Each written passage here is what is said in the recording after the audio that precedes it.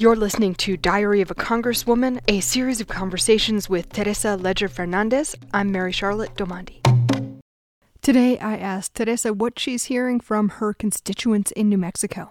So everybody that's reached out has been very, concerned about what happened. They were wonderfully sweet in terms of very concerned about our own safety, me and my family and my staffs. There were many blessings and prayers that have been said for us and for Congress. And people want to see the impeachment. There's the impeachment and then there's the 25th Amendment. Is either one of those sort of more likely in your mind to be a reality? The 25th Amendment will only be a reality if Vice President Pence agrees. That is something that we can initiate in terms of a commission and a request from the Congress. And then the impeachment is something that initiates in the House and will move quickly. It was clear in retrospect that Mitch McConnell knew something would come up, so he set the schedule of the Senate in a way that does not allow them to be called back in. So he probably knew that there would be something the House would be requesting the Senate consider.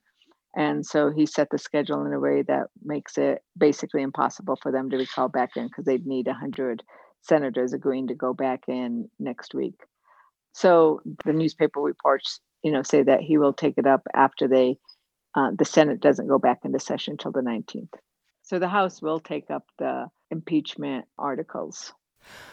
One of the things that has been concerning to a lot of people is the idea that if he is not impeached or removed from office between now and the 20th of January, that he could basically pardon everybody who was involved in the insurrection. Is that something that you're thinking about? I think that's something a lot of people are thinking about. I mean, I think there's a lot of legal questions around all of that.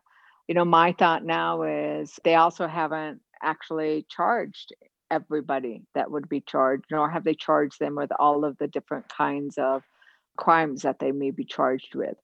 Aspects of felony murder could be applied to many of them because when they forced their way in and breached and hammered and busted the windows in and surged into the Capitol, they all were angry and they were a mob and they killed somebody. There have been many instances where if you are involved in criminal activity and somebody dies, you can be charged with that as a felony murder. And that's been charged numerous times. So will they charge that now? Whether or not those charges are actually brought and you've identified individuals, I don't know how legally you say, I pardon anybody who ever did anything. Right. I don't think that the presidential pardons go that far. If there is another insurrection or set of insurrections, or as they're talking about armed marches and things like that, are you seeing any indication that there will be more preparation and sort of numbers in terms of law enforcement? Absolutely. I mean, the absolute failures that we saw in law enforcement will not repeat themselves. I mean, I think the outrage of the country, the outrage of Congress, the outrage of everybody who's looked at that, both on the Senate side and the House side, the Sergeant of Arms, the Capitol Police, they've all been let go. There'll be a lot of investigation and restructuring coming out of this. And I mean, the day after, there was incredible police presence there, and there were the kinds of barricades that keep people out, right? Kind of barricades they had before were the kind of things you have at parades. They weren't in any way, you could walk over them. They were so ineffective. I mean, they were like, oh, please don't come through here. It's sort of like the barriers.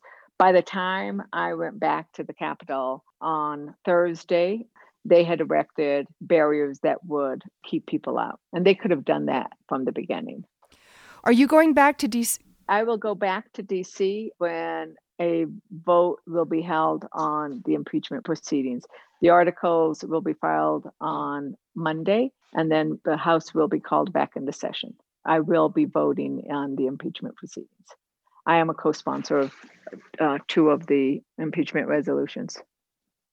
Thanks for listening today. Please go to congressdiary.com for more info and other podcasts and to connect with us on social media.